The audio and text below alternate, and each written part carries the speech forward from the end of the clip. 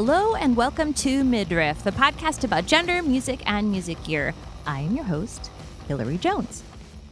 Oh my goodness. Okay, first, a couple of quick gear notes from me, really just one. I'm selling a couple of things on Reverb to make some new gear dreams come true. I know you're on the edge of your seat to find out what it might be.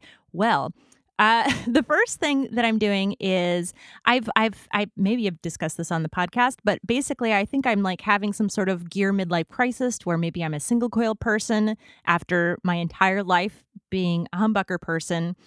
Haven't had single coils on a guitar since I was 14 years old. It's a wild time to be alive. All right, I got a Fender Lead 2 today in the mail, and it is super fun. It's light. It sounds kind of jangly and spanky like a Telly. If you're unfamiliar with the Lead 2, they made them in the like late 70s, early 80s, and Fender just started remaking them a few years ago. And they're just like, they're kind of like a mix between a number of Fenders. It's kind of like the body is basically like if a Strat and a Mustang had a baby, kind of more like a Fender Bullet from the 80s, something like that. The body shape is like a little bit smaller. It's perfect for what I need, which is some single coils, maybe only two, but not a Telly. I like Tellys. I have one, but the body's a little bit thicker than I want. Anyway, it's under $500. How great is that? So I'm probably going to make a couple changes. I did a neck adjustment. I'm going to maybe learn how to do fret dressing. We'll see how that goes. Maybe add a Bigsby, hoping so. But that will come soon. So I'll have a video on Instagram with that in a little bit. So keep your eyes peeled. On the non-gear end of things, there are two main things in the news that happened recently that I just want to address real quickly. So first, in high school, my boyfriend and bandmate at the time's favorite band was Marilyn Manson. So we listened to him a lot, and I've seen him play at least a couple of times. I don't know. Before you judge, I was 14 when Portrait came out and 16 when Antichrist Superstar came out, and he really blew up. So there's that. But I think I actually read his book when it came out. I don't entirely remember, and I don't remember any of the book, really. But I would say that a lot of that isn't entirely notable. The book isn't that notable. The things that happened in it aren't that notable. And I haven't really thought about it for a really long time. But the reason that it could contain some misogynistic behavior, and for me not to remember, is that is really just part of the problem. It is so normal.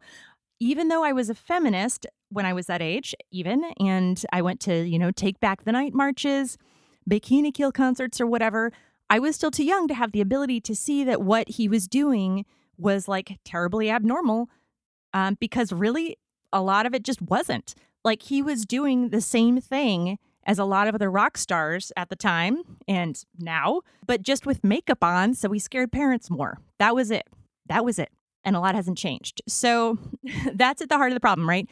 Like, we need to make it so that this behavior isn't normalized. I know I feel like a broken record here, and I think we're getting there, but we aren't there yet. So on that note, after the interview today, I'll be covering a little bit about the definition of sexual harassment. If you want to dig in a little bit on that more, obviously the things that he's engaging in would go beyond that. But I do think that's an important topic to cover and is hopefully relevant to folks in the industry. All right. Second item is related to the ridiculous commentary around Phoebe Bridgers smashing a guitar on Saturday Night Live. I am generally not into musicians smashing guitar because I love gear and that's sad and it seems wasteful. But the disproportionate amount of crap that she is getting is clearly evidence of people having a problem when a woman demonstrates anger or aggression. That's it. That's the problem here. So one really needs to check themselves, their reactions for just a split second, even a split second, and they would probably recognize that. So there's that. All right. If you want to get into more about that, Emily Harris of the Get Offset does so in their podcast this week and also a long piece on YouTube. So check that out if you want more thoughtful analysis. All right. Anyway. Okay, let's get into it. I want to start off by thanking Midriff's sponsors. First, Earthquaker Devices. Last week, Earthquaker posted a blog by former Midriff guest Sarah Lando of the Julie Ruin, who gives some hot tips for home recording. So you should probably check that out, right? And as always, I want to share this week's Earthquaker Devices YouTube comment of the week from YouTuber Get Fiddler on the Roof, who should be recognized for their name alone. But let's go on. They said, quote unquote, "So I just got my Astral Destiny the other day, and it is celestial AF. Seriously, people, $199. It might be the best bang for your buck pedal in EQD's lineup. What the fuck you waiting for? Go get one. Right? I don't see why you would disagree with that. So get on top of that. Get yourself an Astral Destiny or one of Earthquaker's other pedals at earthquakerdevices.com. And thanks once again to Studio 121. Skylar can help you with all of your audio needs at a super reasonable price with a quick turnaround, editing, production, recording, jingles, podcast music, whatever you may need. She can help you. Find Studio 121 on Instagram at official Studio 121. And last but not least, I'd like to thank Stompbox Sonic.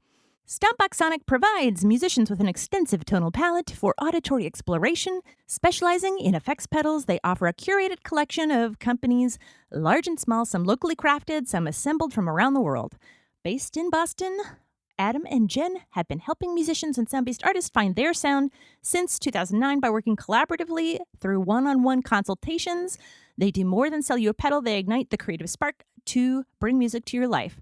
They create a comfortable, judgment-free zone for all musicians where sonic experimentation is encouraged. And they are fabulous. They are good people.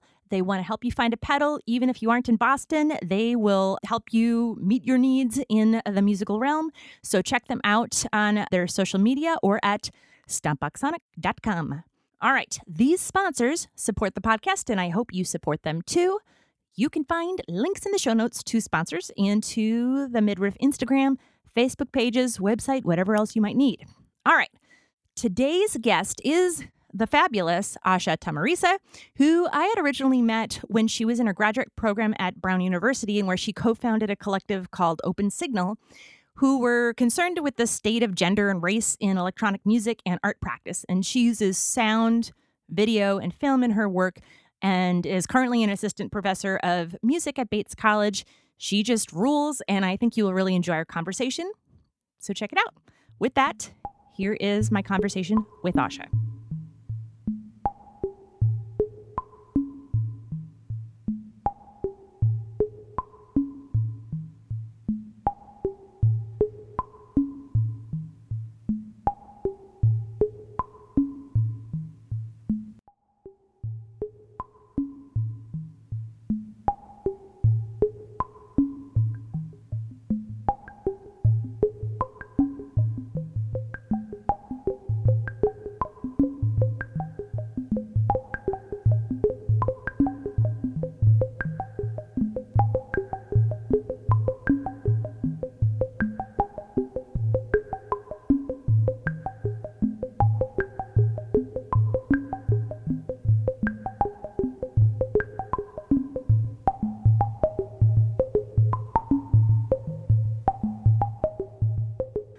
Asha, welcome to Midriff. Thanks for being here. I appreciate it, joining this virtual space with you. So can you introduce yourself, your name, your pronouns, and a little bit about yourself and your background with music? Sure. I'm Asha Tamirisa, she, her, hers. And I'm kind of a chronic dabbler. I've never really gotten really good at an instrument, but I've tried many. As a kid, I took some piano lessons with a more or less suburban classical piano teacher and didn't really like it and didn't really learn how to read Western music notation through those lessons, kind of, but I was never a sight reader. And I ended up kind of dropping it. I used to bike over to my lessons, and when I didn't feel like going, I would tell my teacher that I couldn't make it, and then I would tell my parents that the teacher had canceled. That's a good style. So I don't know. I didn't hate it, but I don't think I liked that way of learning. Obviously, there was something about it that didn't appeal to me. And then my brother was playing guitar. He's older than I am. And so I used to kind of see him playing guitar, and he would play with his friends, and that seemed to make more sense to me. But I was a very shy young person, and so it took me a while before I could actually. I just didn't speak a lot out loud. There's a lot going on in my head, but So it was a while before I actually said out loud, like, I'd like to learn how to play the guitar, or I'd like to try that. But whenever I was home alone, I would sneak my brother's guitar out of his Yep. room and try things and look up tab on the internet. And so there was that. And that way of engaging with music, which was like semi notated, but also like more intuitive and by ear, made a lot more sense to me. So yeah, I kept dabbling. And I also, at some point, started studying Indian classical percussion. And that's maybe the one thing that I've done kind of more rigidly. And I did that for most of my high school and college years. And then, also dropped that. It's fine. And that was like kind of a conversation that I was having with myself about, like, I had just discovered experimental music and things that people were doing with machines. And that was really interesting and exciting to me. Ooh. I think there was a few things. One thing that I hadn't thought about in a while, that I started thinking about before we started doing this, was that one of my first audio editing experiences was at a radio station, a local public radio station. I was like helping someone sort of produce a jazz show. And he showed me like how he splices together the segments and the songs and the tracks. And that was, I think, I don't even remember what software it was, maybe Audacity or something. It was just very simple splicing, but that was my first introduction to like, oh, what does that look like? What does that process look like? What does audio look like on a computer screen? um, but it was really in college that I started going to shows and seeing what other people were doing and seeing people improvise in a way that I hadn't seen before. Like not jazz or in Indian classical music, there's a lot of improvisation, but the whole thing is very structured. And so to see people just really kind of like trying things in that moment, was really exciting. I'm trying to think if there was like specific shows. I think it was just seeing some of my friends in college doing things, and I was like, I want to try that. Yeah, I mean, in some ways, seeing your friends do it makes it a little less intimidating.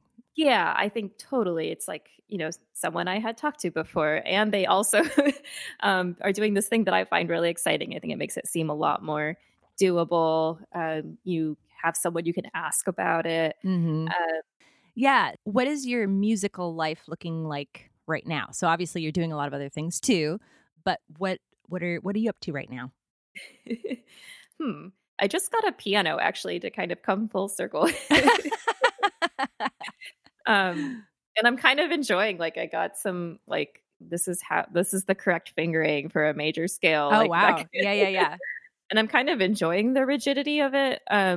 Maybe just because everything in the world feels so and is so wonky and unpredictable, especially, well, always, but especially this last year. And it's kind of nice to play something that I don't have to turn on. Yes. It's just kind of there, and it's like this nice quiet thing to do. So that's been kind of like a weird left turn. I'm also teaching music now. So Yeah. I think that has a lot to do with why I'm like suddenly interested in this, in the piano again. Because you do play kind of a little bit of everything, right? Like I mean, Dabbly, yeah. yeah, I understand, but still. But it's been a while since I've played like music, like chords, and thought about chord changes Yeah. and playing within a meter. And just because I've been doing, and I didn't really describe this before, but more like formless kind of long form improv with machines of various kinds. And so, yeah, so it's been a while since I've like played music, as it were. What is music? What is it? On the next episode. But yeah, I'm teaching music theory now, and it's fun to think about all of these things, I think, with my ears now. So that's kind of like what's going on the most right now. But I just moved, so all of my other life is a little bit in disarray. All of my gear is in boxes, but eventually I'll unpack it all and get set up somehow. I'm excited that I moved and I have more space now Oh, yeah. and I can make a little more noise where I am now. So I'm excited for what the future might hold. I'd really like to. I've released sounds into the world, not like super serious album form. Like I've kind of been like someone I really admire asks if I want to do something, and I'm like, yeah, sure. Here's my like small offering of 30 minutes of sounds. But I'd really like to like try to think about that a little bit more intentionally. So that's kind of something that might be on the horizon. That's cool. Yeah. So as far as the actual tools, can you talk a little bit about your like gear journey? How that's obviously you started with piano and we're back to piano, but what happened in between there? Yeah, I guess like in high school I was writing songs in addition to that radio show. I or maybe kind of like around that time I started to try to record them Mm-hmm. with like I think I had like my family's like like my family's desktop computer came with this like plastic microphone, and that was my microphone. Mm, nice. Yeah. And then I got to college, and as I started to go to shows, I kind of realized that like I could be doing that thing that I was doing in my bedroom, but with like other tools. And there's people like that are my age and like in my position doing work that I'm finding like really moving and really impressive. And so I started to seek out the music technology courses, but Mm. found them extremely intimidating. Why were they so intimidating? Well, I showed up to music in college with like, my dabbler history. And a lot of people around me were like classically trained, and a lot of them already had pretty significant music technology experience. Mm-hmm. Even if it was different from what we were doing in the classroom, like maybe they did a lot of like live sound engineering already or Yeah. something, or they played in bands where they just kind of knew the stuff, knew the cables, knew the gear. And I just really felt like I was kind of like, I'm not sure how to relate. Like I know the thing that I want to try to do, but I'm not sure at all like the space between here and there. Mm-hmm. Mm-hmm. That's where I was introduced to like, okay, these are the like kinds of palettes of tools that people use. There's like, lots of different kinds of microphones and lots of Yeah. different kinds of software, but they all kind of look like this. um, they all kind of look the same. There's similar things that they all do. So I started to see that even if I didn't have like immediate facility with the tools, it took a while before I started to feel comfortable enough to like really try things. But I think that's Mm-hmm. partially because of the environment that I was in where like people just knew what to do. So what were you using then? Ah, Like around that well, time?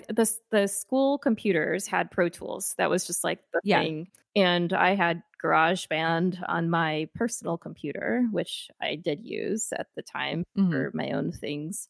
But yeah, I think we were almost like it was like we had to use Pro Tools. um, Yes, you have to.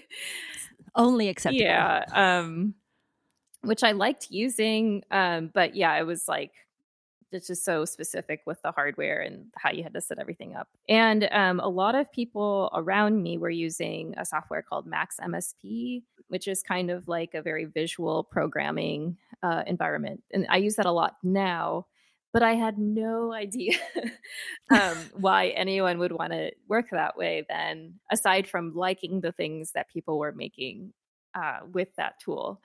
So Yeah. that was my motivation initially, but I had no idea like why you needed to use that tool to do that thing. There's just Mm. a lot of gray gray area between. So much mystery. Yeah, exactly. And now I see it's like really needless, just like a conversation that kind of framed what we were doing and why we were doing it that way would have really helped. Mm-hmm. Mm-hmm.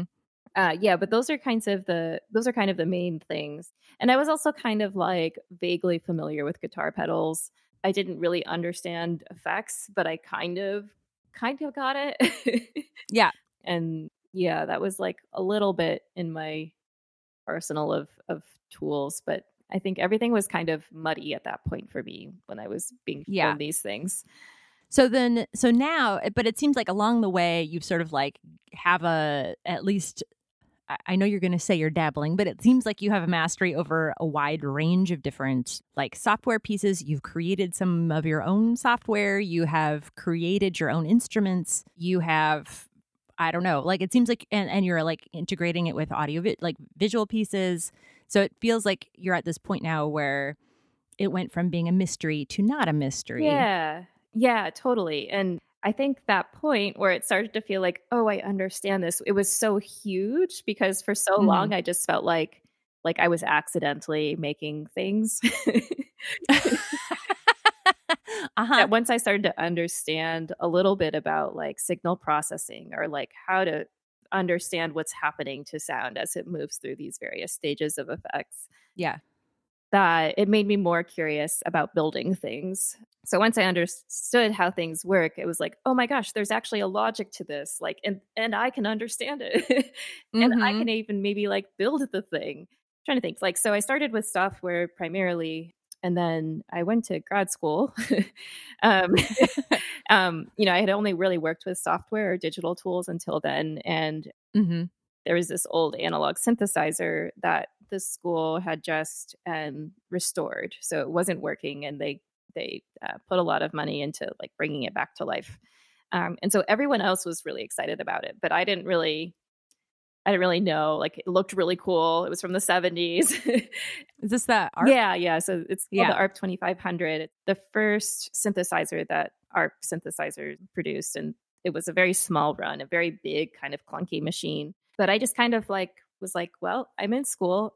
I'm going to learn how to use this. And with a lot of help from my peers and the technical director at Brown, Jim Moses, he would just kind of like hang out with me in the machine and kind of show me things, and we would listen to it together. And that for me is like really helpful doing it with someone else. Hmm. I think like I am primed to kind of always question the thing that I'm understanding, or like as I'm understanding it and being like, maybe I'm wrong. So to have someone else there to be like, yeah, speeds up the process a Have a little backup. lot. So yeah, and so I started to understand so much more about sound through that, and just kind of like taking time with this old Do you machine. think that having like the tangible analog pieces helped you make the connections about how it works Yeah, digitally as well? Or, totally. yeah, Yeah, I think because all of our digital tools are so much analogs of the analog. They're yeah, modeled after the hardware. If right. you think about like old recording gear and how things look, the digital interfaces. And so, yeah, working with the thing really helped me understand, or working with the older thing, the analog machine, really helped me understand the logic of the digital tool. Hmm. Because otherwise, it's like, okay, I'll do it because someone told me that's the way it works. But now I understand why it's set up that way.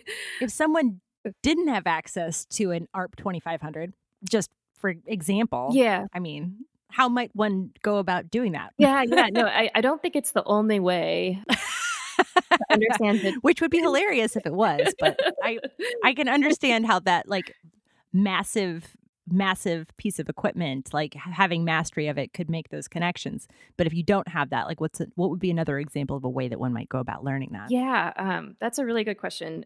Yeah, I don't think it's so much like that. Well, I think the issue with how I was acquainted with tools was that like there were so many assumptions made on the part of my really lovely instructors that like Mhm.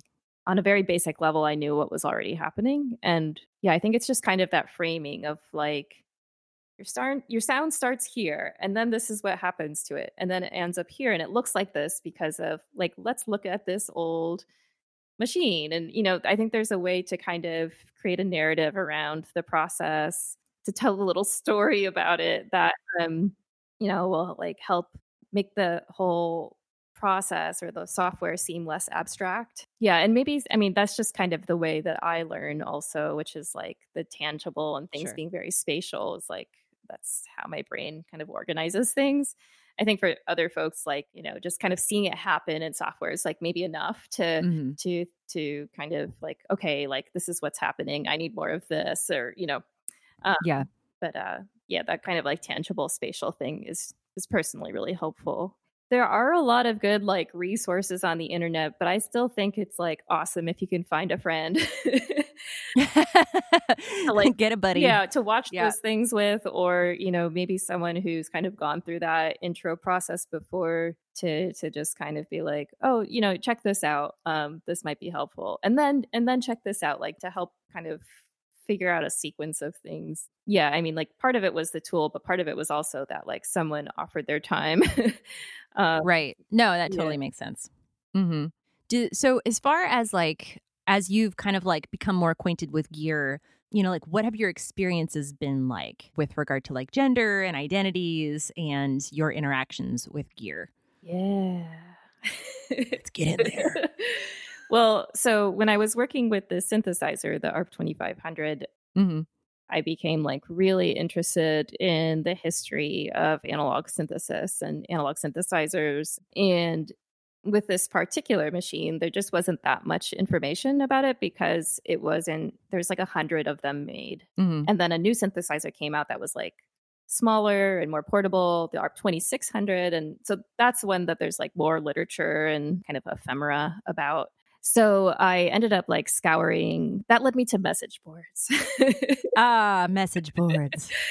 And yeah, I mean, there's just like so much rampant misogyny and sexism on message boards where like the assumption is like everyone on there is a cis white dude and that Mhm. they're all high-fiving each other. Like, I don't know. And like making, I like the high-fiving part. I hadn't really visualized that before, but like visualizing a bunch of dudes on like virtually in a message board high-fiving makes it so much better. yeah, I don't know. And I It mean, cracks me up. it feels the same like hovering in those message board spaces without really like announcing yourself kind of feels like it does and did like after or before a music show where like there might be a few dudes talking to each other and you're standing there, but it kind of just feels like the conversation's happening over your head or something, or like right Uh-huh. past Like you. literally over your Yeah, head, like right. around you. Yeah. Mhm. Yeah. And so like I guess that was a lot of my experience being in spaces where like I was trying to follow a curiosity about sound or gear or the experience of music. And that it would just feel like deeply uncomfortable because it felt like I wasn't really there or I shouldn't be there or something, Mhm. or that the thing that was happening like wasn't for me. And of course, I'm sure other people have felt that way in other spaces as well, unfortunately. So yeah, I mean, that's like it can be really discouraging. I think again, like that's where having some sort of community where you can either like go back and be like, that felt really crappy. Uh-huh. And just kind of like process what the thing was that you experienced, or you have community that you can go to this thing that you will be uncomfortable, but at least, or the kind of community that's like doing their own thing where you don't have to put up with that. And I mean, I think like now my life kind of looks like all of those things a little bit, Mhm. or at least pre-COVID times when we actually went to things. So yeah, I guess I'm just trying to think of like, yeah, if you're like playing a show, obviously, like having a good sound person is like a miracle. And it's possible. It's possible. Yes. But yeah, when someone like greets you at a show and trusts that you know what you need, it just feels like ah. Mhm. Mhm. Instead of telling you that feeling where you say like, "Oh yeah, like this is what I'm doing," and then someone's like, "Why?" Or actually like we're going to do it this way, and you're like, "No, like I practiced it this way." And like I Right. know you can just plug in these cables that I'm passing to you, like let's do it that way. Do you find that because you're doing more experimental music that if you're interacting with somebody who's not as familiar with that style of music that then you have more pushback Hmm, because maybe they're less familiar with how that tends to work or the level of knowledge that you have to have in order to set up whatever it is that you're doing?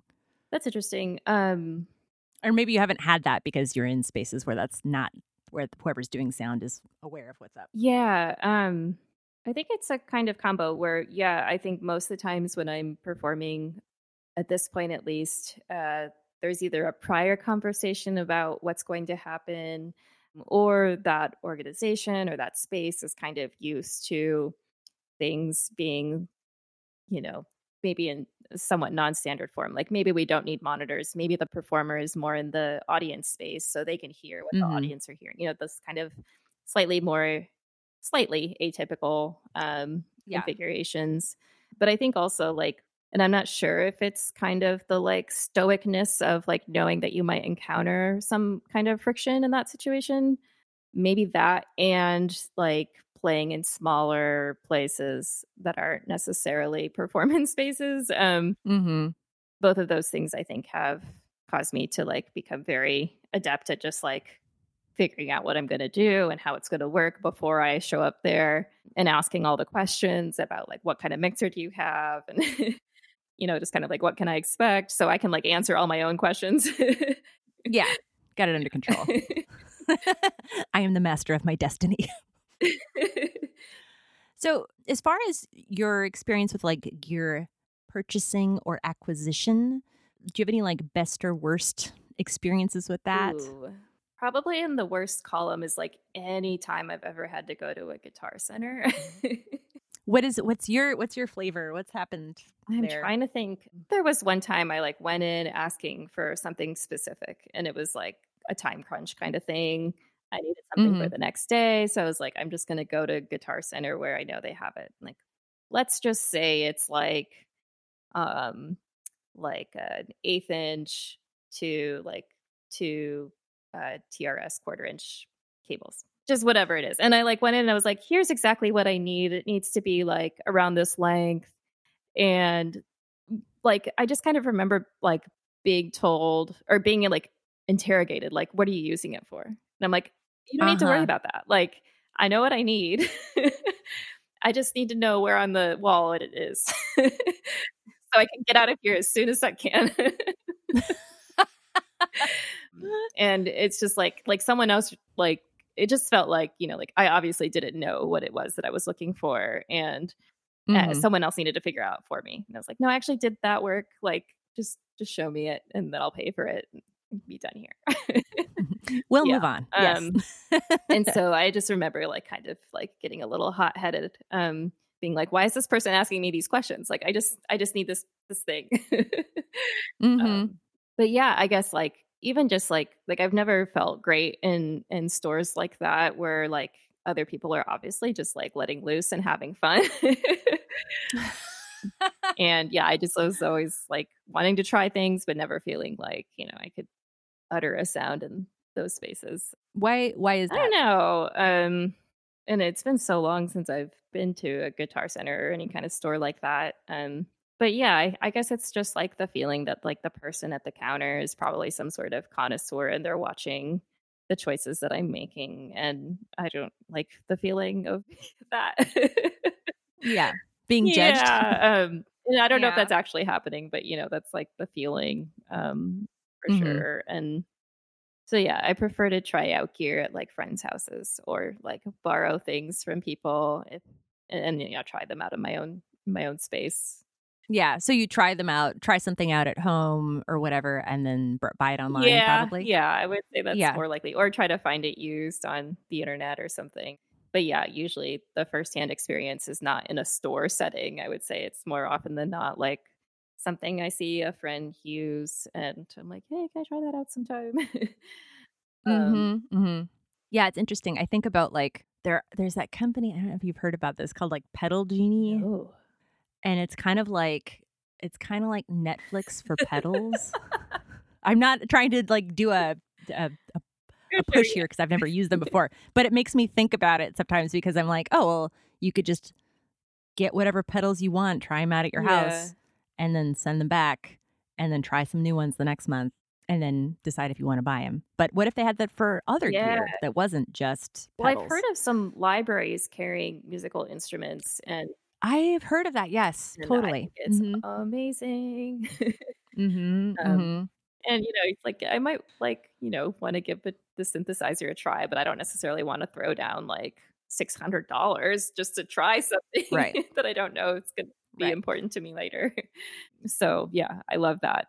The library idea. So I want to talk a little bit about your experience with like open Mhm. signal. Can you talk a little bit about what that is? Explain it for folks. Yeah, sure. So open signal was I think is the correct tense at this point. Okay. That was my other Yeah. question, I guess. But Was this it the collective, I guess is the probably most descriptive word, a collective of sound and other media artists who were feeling similar gripes about gender and race in electronic music spaces, both educational and kind of performative. And it was a structure that allowed us to have conversations with each other about it. And it was a structure that was kind of, well, we all found each other because we were in the same institution. Before I get into like what happened, I'll just describe what we did. We had a Yeah. lot of guest artists visit, both in like from out of town and in town, and tried to like put people in dialogue with each other that might not necessarily encounter each other because of like weird institution community walls. And it was a way for us to say like local musicians still deserve to get paid by the institution. Like we have this like Wait a minute. Hold up. Are you saying? but it's like this weird thing with institutions that like a guest artist must be Yeah. from far away. And it's like, no, there's like so much genius that's right here. Just like Mm-hmm. look behind you. I don't know, like look around. So I think it was a way for us to sort of like collectively say like that's the case. Like we're surrounded by brilliance and let's like get to know each other. Yeah. And so we ran that for I think like 2 solid years. This was like right around the time that a lot of universities were also doing like pushes for diversity work, quote unquote diversity work. I think that's still happening. Yes, it's still happening, and it's Just putting that out there. the work is never done. But it was frustrating because we felt like we were trying to operate in a situation where like we were doing all of this despite the stuff that was happening around us, and then Mm-hmm. we weren't feeling like like the people that we were talking to were actually hearing us. I think Mhm. there was other conversations like amongst us, like amongst people that were kind of already on the same page that were really productive, but there was a way we were trying to like also talk kind of beyond that. And it didn't feel like the institution or the department or certain people that felt like key people to talk to about shifting things and transforming the way things worked, were really hearing the things that we were saying, or maybe they were even being called into question. Despite the fact that there was this internal like call for diversity, blah blah blah. Yeah. Yeah. And then once Yeah. that like internal call for diversity work got louder, it kind of felt like Mm-hmm. people were pointing to us and saying, like, we're doing the work. And it was like, no, that's not Mm. you doing the Uh-huh. work. That's like work that's being done because you're not doing the work. Right. And so it felt a little weird, like we were being paraded as this example of like what's going well. And it was like, no, actually, everything is really not. um, It's actually the and opposite. yeah, it didn't lead to like the genuine kind of conversation. Like it could have been a moment of reckoning where it was like, okay, Mm-hmm. like we see that what you're saying, and now the university is like saying that we need to like pay more attention to these things as well. Let's like really sit down, have a vulnerable conversation about the things that are working and aren't working, and who they're working for and who they aren't working for. And that just wasn't happening. So I think like this wasn't like a conscious decision, but we were just kind of like, peace. Like, yeah, like this isn't the flavor that we're not going to just like keep this up and do all of this like organizational labor and then have the college or the department be able to say like, look what's happening, like look what we are doing. And then it's like a lot of folks moved on, and so I think like the effects of that are long lasting, where we like really Mm-hmm. built some strong community, but the organization or collective, as it were, yeah, is dormant, is sleeping Right. peacefully. But I think that's a good like I feel like that's a thing that happens over and over Yeah, again, right? Like this is not a unique right, situation by any of means. course. And that's part of the I think it's important to be able to point that out and for people to see that like just because a group of people who feel like they need like that other people are taking credit for the work that you're doing. And I Yeah. think And they're not actually doing anything. also like for the people that are doing the work and trying to transform the worlds around them, Mhm. if the structure under which you're doing that becomes transient or like stops happening, it's because like it's kind of an impossible job if there aren't other things that help sustain that work, or other people who aren't willing to take on that labor. It's just like, it's too much for a few people to keep doing that on top of everything else. So it's okay that it's transient. It doesn't mean that the effort failed. It just means Totally. like we're human, and there's other aspects of there's other ways to keep doing that work, and that like self-preservation is also important. You're also I don't know if you're doing this right now, but like you've also been doing work with Techne. Is that true? Yeah, just as of very recently. Yeah. So Techne is this really awesome organization they were actually the first open signal guests. Suzanne Thorpe and Bonnie Jones started this organization called Techne, where they do electronics and sound improvisation workshops with youth through the Girls Rock Network primarily, but I think also they found communities to work with in other ways as well. And kind of developed this curriculum and approach to sound and way of thinking about collectivity as well. So it wasn't just like, let's learn some technical things. It's like, let's think about sound and community and learn a technical thing along the way as a means of like community building. So I just started talking with them sometime in the last year, and they're kind of, with COVID and everything, obviously their operations, which are very much based on travel, traveling to different places and setting up these workshops. Obviously that model doesn't work. So there's been some talk about like how to make shareable resources, and they put together like a listening guide, which is really awesome. Something that can be distributed widely. There's some talks about how to make like a set of materials or how to create community in the situation that we're in. I'm stoked to keep to work with them. I think the way they're thinking about doing community building and skill building is really really thoughtful and sustainable. It seems like maybe it's spread out a little bit, and and I think they're thinking about like, they're bringing more people on board to think about that aspect of that. So I'm stoked to see what happens with that. It's also just been like really great to be in conversation with other folks kind of thinking about this work in our separate spheres as well. This is related. So like your PhD and your master's work were really around like music and multimedia and modern culture, like all of that kind of combined. So like you've dug deep into like computers and culture and all of that. I'm wondering, like, if you're talking to like a random musician on the street about like the importance of like gender, race, identity in music and media and technology or whatever, where would you start that conversation? Woo! Woo! I'm not sure exactly how to go there, but I think the first thing that popped in my mind when you said this, and I'm going to just try to like follow that impulse, is thinking about history, because there's been so much like reckoning with various history of the United States, history of various institutions. And I think like just thinking about, so this kind of offers an analogy. If we know that like the histories that we've been fed aren't what actually happened in the past. Step one. Or, like the history we learned isn't the history. Right. We also can see that that's the case in sound and technology. So I might start there and just, I think like when our starting points change, then like we can imagine different ending points or not ending points, but different trajectories. So I might ask them like, or might try to have a conversation about like who are the people in musical history that you find important and why, and see where that takes us. Yeah, I think that makes a lot of sense.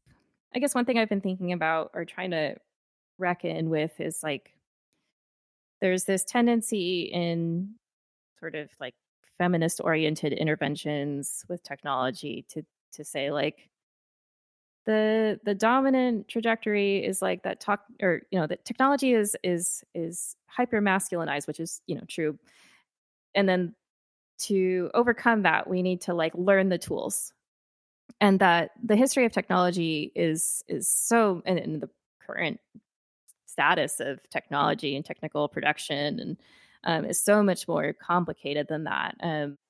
That sometimes it's like the narrative that we're reacting against is already a narrative that's not the real historical narrative. Right.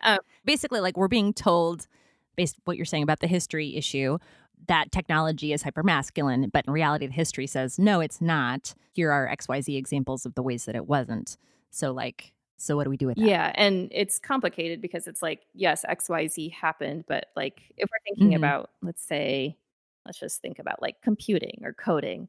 So we tend to think Yeah. about in our like contemporary imagination, coding is this like kind of like white guy in Silicon Valley with a hoodie coding. And that gets paid a lot of money. And yes, that's true. But the history of computation is that like women were the literal computers, like computers being the Right. people that computed. And so like the original people who computed were women, but their labor was undervalued. And so there's like a weird connection that not a weird connection, but it's like a very complex, convoluted kind of, there are contradictions in the kind of interventions that I think feministly oriented folks are having to wrestle with, which is like, yes, our Mm-hmm. contemporary situation is this, but we also have this past. How do we not like replicate that past where like if we're inviting different people or quote unquote diversifying, there's all these Mm-hmm. efforts of like changing who knows how to code or like youth coding Right. programs, but if that labor just systemically gets devalued again, then there's no use to that. So just being really careful about understanding that just because it's technical or a certain kind of technical work that we see valued now, that like just because we change the demographics doesn't mean we've remedied a problem. If Mm-hmm.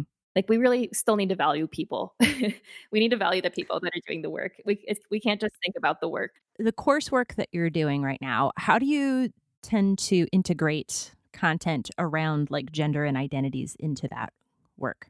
Yeah, it's definitely something I'm still figuring out, and Mm-hmm. I'm teaching in a new community, a new environment. So there's like definitely still getting to know this place kind of work that I'm doing, and I don't quite know its history. So to address the current problem, I'm still kind of like digging up like what were the demographics like in this department and in these classes. Mm-hmm. I don't have the full picture yet. So like in one course that I'm teaching, we're using pure data, which is a lot like the software Max MSP that I mentioned, except it's free, it's open source. So I use open source software whenever I teach because I don't Mm-hmm. want students to only learn software that they can only use if they're on school machines, especially right Right. now. But always like after they leave school, I want them to be able to pick up that software and do that thing again. So I teach technical things, but I try to orient them around concepts. So like if we're talking about randomness, we'll make like poems, we'll make Dadaist poems and cut up newspapers and think about like Nice. what kinds of words do we start with and what kinds of results do we end up with and what kind of meaning is generated in that process, or what kind of experience was generated and how might we compose that experience and how does that change the meaning, etc. So like starting from there and then like thinking about the software and how it might replicate some of those things. Yeah, I think like I'm trying to focus on concepts and experiences rather than the technology as like the kernel of where the art happens. Certainly like ideas come up with different technologies, so I don't want to like say that that's not important, but yeah, trying to create different ways of relating to the software. So you had said earlier on in our conversation that when you were younger, you didn't really talk very much. And I'm wondering how that connects to your relationship with music. Hard to say, except that like I know that when I was in my like most silent of years, which is like maybe most pronounced when I was like first, second, third grade, I had a very strong relationship with the music that I was listening to and was listening to like pretty intense stuff, sort of. Maybe not that now that I know that other people were listening to those things too, but like the music that my siblings were listening to. And I would Mhm. like the Cranberries, I would like took very seriously. Ooh, yeah.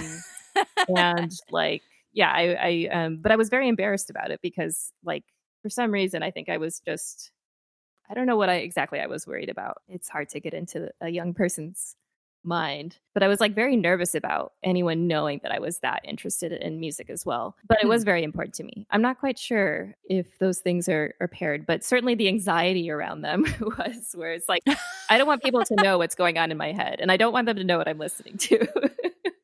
Right. Well, because what you're listening to might be reflective of what's going on in your Totally. head. You just got it. Yeah. You you figured out little Boom. Asha. No, but I mean, I think that having music as a tool for Yeah. that is It is, yeah, totally, useful. yeah. So, to psychoanalyze my young self, yeah, I think music is probably a way to externalize what I couldn't do, and I didn't want anyone Mhm. to know any of it. So you recently had a presentation that you did with Suzanne Thorpe titled "Engendering a More Inclusive/Equitable Field." So if you had the opportunity to talk to, people in the industry, in the music gear industry, I know this is maybe not as directly the field that you're talking about, but like, what would you what would you pull from that to tell them to help make the space better? Yeah, that presentation was, one was really Suzanne driven, and I was kind of Mhm. an assist. And Got it. Well, but Suzanne was running through the pedagogy and the strategy of Techne, which was awesome. And she kind of ran the workshop with us. And so through the workshop, we did like some kind of like, what might otherwise be categorized under like mindfulness exercises and kind of embodiment things. mhm. And yeah, kind of ran through the steps and the strategy of the Techne workshops. As far as like what I would tell people in industry, if I could just like a direct line. If they were like, "Asha, I've got a question. What are we going to do? How do we make it better?" And you were like, "I've got some ideas. I'll tell you." I think the hardest thing, or not the hardest thing, but one hard thing that I just don't see happening enough of is just people letting go of their power and their positions. And it's just like sometimes you just gotta not be there. And so, like, I don't know, like, even if you're trying to do good work, like, try to do good work and then maybe like give someone else a chance to do that work. Not to say that like that labor shouldn't be shared. I'm kind of walking myself into a corner here, but yeah, I guess I would just like to see more like changing of the guard. Mhm. And like Mhm. real transformation of the way that organizations and companies look. So that's like, if I had a direct line, Yes. that's one thing I would say is like your company doesn't have to run like other companies. Like you could really, really rethink the way that you do things. Right. The connection there, maybe with that workshop, was that like in that workshop, like everyone is the expert of their experience or that workshop engendering change. It's like the way that Suzanne and Mhm. Bonnie, I think, really run those workshops is like they're not there to show you anything. They're there to share, like, but Mhm. not like say that we're the experts and here we're going to teach you this thing. It's like, no, we're just kind of like facilitating this thing, and everyone is an expert of their experience, and everyone's response to this experience is completely a-okay. So yeah, I guess I would like to see more of that in like the hierarchies of whatever music companies, which is like when someone says that something's a problem, it's probably a problem, and maybe you should listen to them, and maybe you should just like, you know, move aside and make a little space for that. Mhm. Mhm. Yeah. Yeah. That's cool. I like that.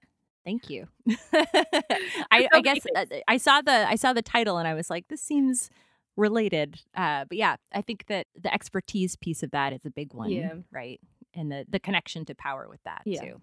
All right. So what's coming up for you? You talked about maybe making a new record or some sort of recording or something, but I've kind of been in this like it's really exciting when someone asks me to participate in something, and so I always say yes. But which is fine. hot tip, everyone, listeners. Get that hot collab with Asha. I don't know about that, but um uh I think I'm really craving like taking a step back and seeing like what is the big picture of the last Yeah. couple of years, and what would I really like to see manifest in the world in the next couple, and how do I kind of Mhm. like work backwards and set that in motion. Well, thank you. Before we close out, I want to make sure that we have a way for folks to stay in contact with you.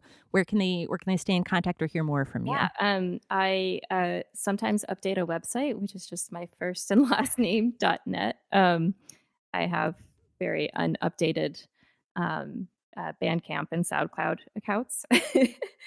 Good. But it's a way for me to find other people, so feel free to find me there because then we can be connected virtually. And then yeah, Instagram also, where I sometimes post pictures of my doggy. Your dog is adorable. I think everyone should find Asha on Instagram. If not for the music, then for the Definitely dog. for the dog. Yeah. Cool. All right. Well, thank you so much for taking the time today. I really appreciate Thanks it. so much. This was fun.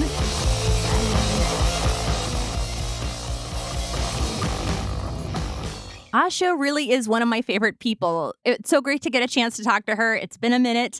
So, if you want to follow her, you can find her and all of her links in the show notes. So please check those out. All right. Today, I want to dig in a bit around the topic of sexual harassment and its definition, as I'd mentioned at the start of the show. So first, it's important to acknowledge that in the U.S., sexual harassment is only illegal in school and work. Those places are considered protected. You should have a right to get an education and earn a living. That's the idea, at least. But that also means that harassment that happens elsewhere, like on the street, is technically legal. That's not protected, at least until it gets to the point that someone is breaking another law or something. But street harassment itself is not illegal. That's a problem for a whole other episode. Anyway, along with our definitions. So there are two main types of harassment: quid pro quo and hostile environment. So quid pro quo harassment basically means this for that. And this is the thing that you think of when you think of sexual harassment, usually. So it's someone in power, usually, in this case, either a boss or a teacher, who says that you will either get a raise or a good grade if you engage in some sort of sexual behavior. Or on the flip side, it means that if you don't engage, that they will fire you or give you a bad grade, right? So we've seen plenty of movies about this. We have heard about it in the news. This is the type of harassment you hear about, and it's fairly clear-cut. Harvey Weinstein and the like are guilty of quid pro quo harassment, in addition to other things. But, that's the main issue there. So hostile environment harassment, it's a little less clear-cut. And it is essentially what it says, right? It occurs when an environment in a workplace or a school is so hostile that one cannot do their work or learn, right? And that's a problem. So it's said that it's supposed to be quote unquote, persistent or severe. So that could mean either that it's one really egregious act, or it could mean a lot of quote unquote smaller acts, such as telling gender-based jokes, sharing porn with coworkers, consistently making comments about coworkers' body or appearance, leering, sending sexual text messages, right? So basically it's anything sex or gender related that makes someone feel uncomfortable, right? And I will add, it doesn't have to be that they're saying it to you. If you're even witnessing it and you don't like it, you could actually be a victim of hostile environment sexual harassment. It just has to happen around you and be so distracting that it is hard to do your work. Okay? So part of the issue with hostile environment sexual harassment is that some people don't define the issue as a problem in the first place, right? They don't see their behavior as a problem and they think that it is normal. And if no one calls them out on it, then in this situation, they're right. It is normal. The harmful behavior has become normalized. And that's why it's extremely important that if someone witnesses harassment, that they either tell the offender or their boss or both that the behavior is unacceptable so that it does not continue, right? And if harassment happens to you, first, it is never your fault, of course. It is never, ever, ever your fault. But second, the persistence piece of this, the definition means it's useful to document those behaviors if it's happening to you. Writing down the time and the place that it occurred, specifically what behavior occurred. And then also if anyone was there to witness it. So you have that documented. If it's something that occurs through technology like a phone or email, either screenshot it or save the email or the text or whatever social media content it was. And this is how you can demonstrate to the quote unquote persistence of the behavior, right? All right, I'll stop here for today, but I wanted to stress the importance of understanding these definitions so that you can recognize the behavior when you see it. So either as a bystander or someone who is being harassed. And if you have been harassed, you can reach out to your local rape crisis or resource center or report it to the EEOC in the US. And obviously, hopefully, you feel comfortable reporting it to a supervisor or manager or HR or someone like that. But if not, the EEOC is a reference for you. And nationally, you can visit RAINN, which is the Rape, Abuse, and Incest National Network website as well, at RAINN.org.